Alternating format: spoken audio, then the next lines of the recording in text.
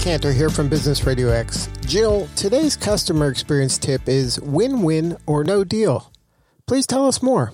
Thanks, Lee. Yes. So today's tip, win-win or no deal. I do think this should be the mission and vision of every company.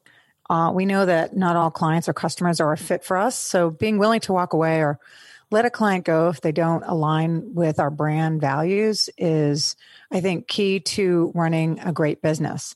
I know that sounds harsh, but sometimes you won't, always be able to meet a client where they are and serve them at a high level and also stay in alignment with your values. So it's best to let them down now rather than disappoint them later. You want to be able to continue to serve at a high level, and you can only do that if it's a win-win situation. And that's the tip for today. Great tip, Jill. Thanks for listening.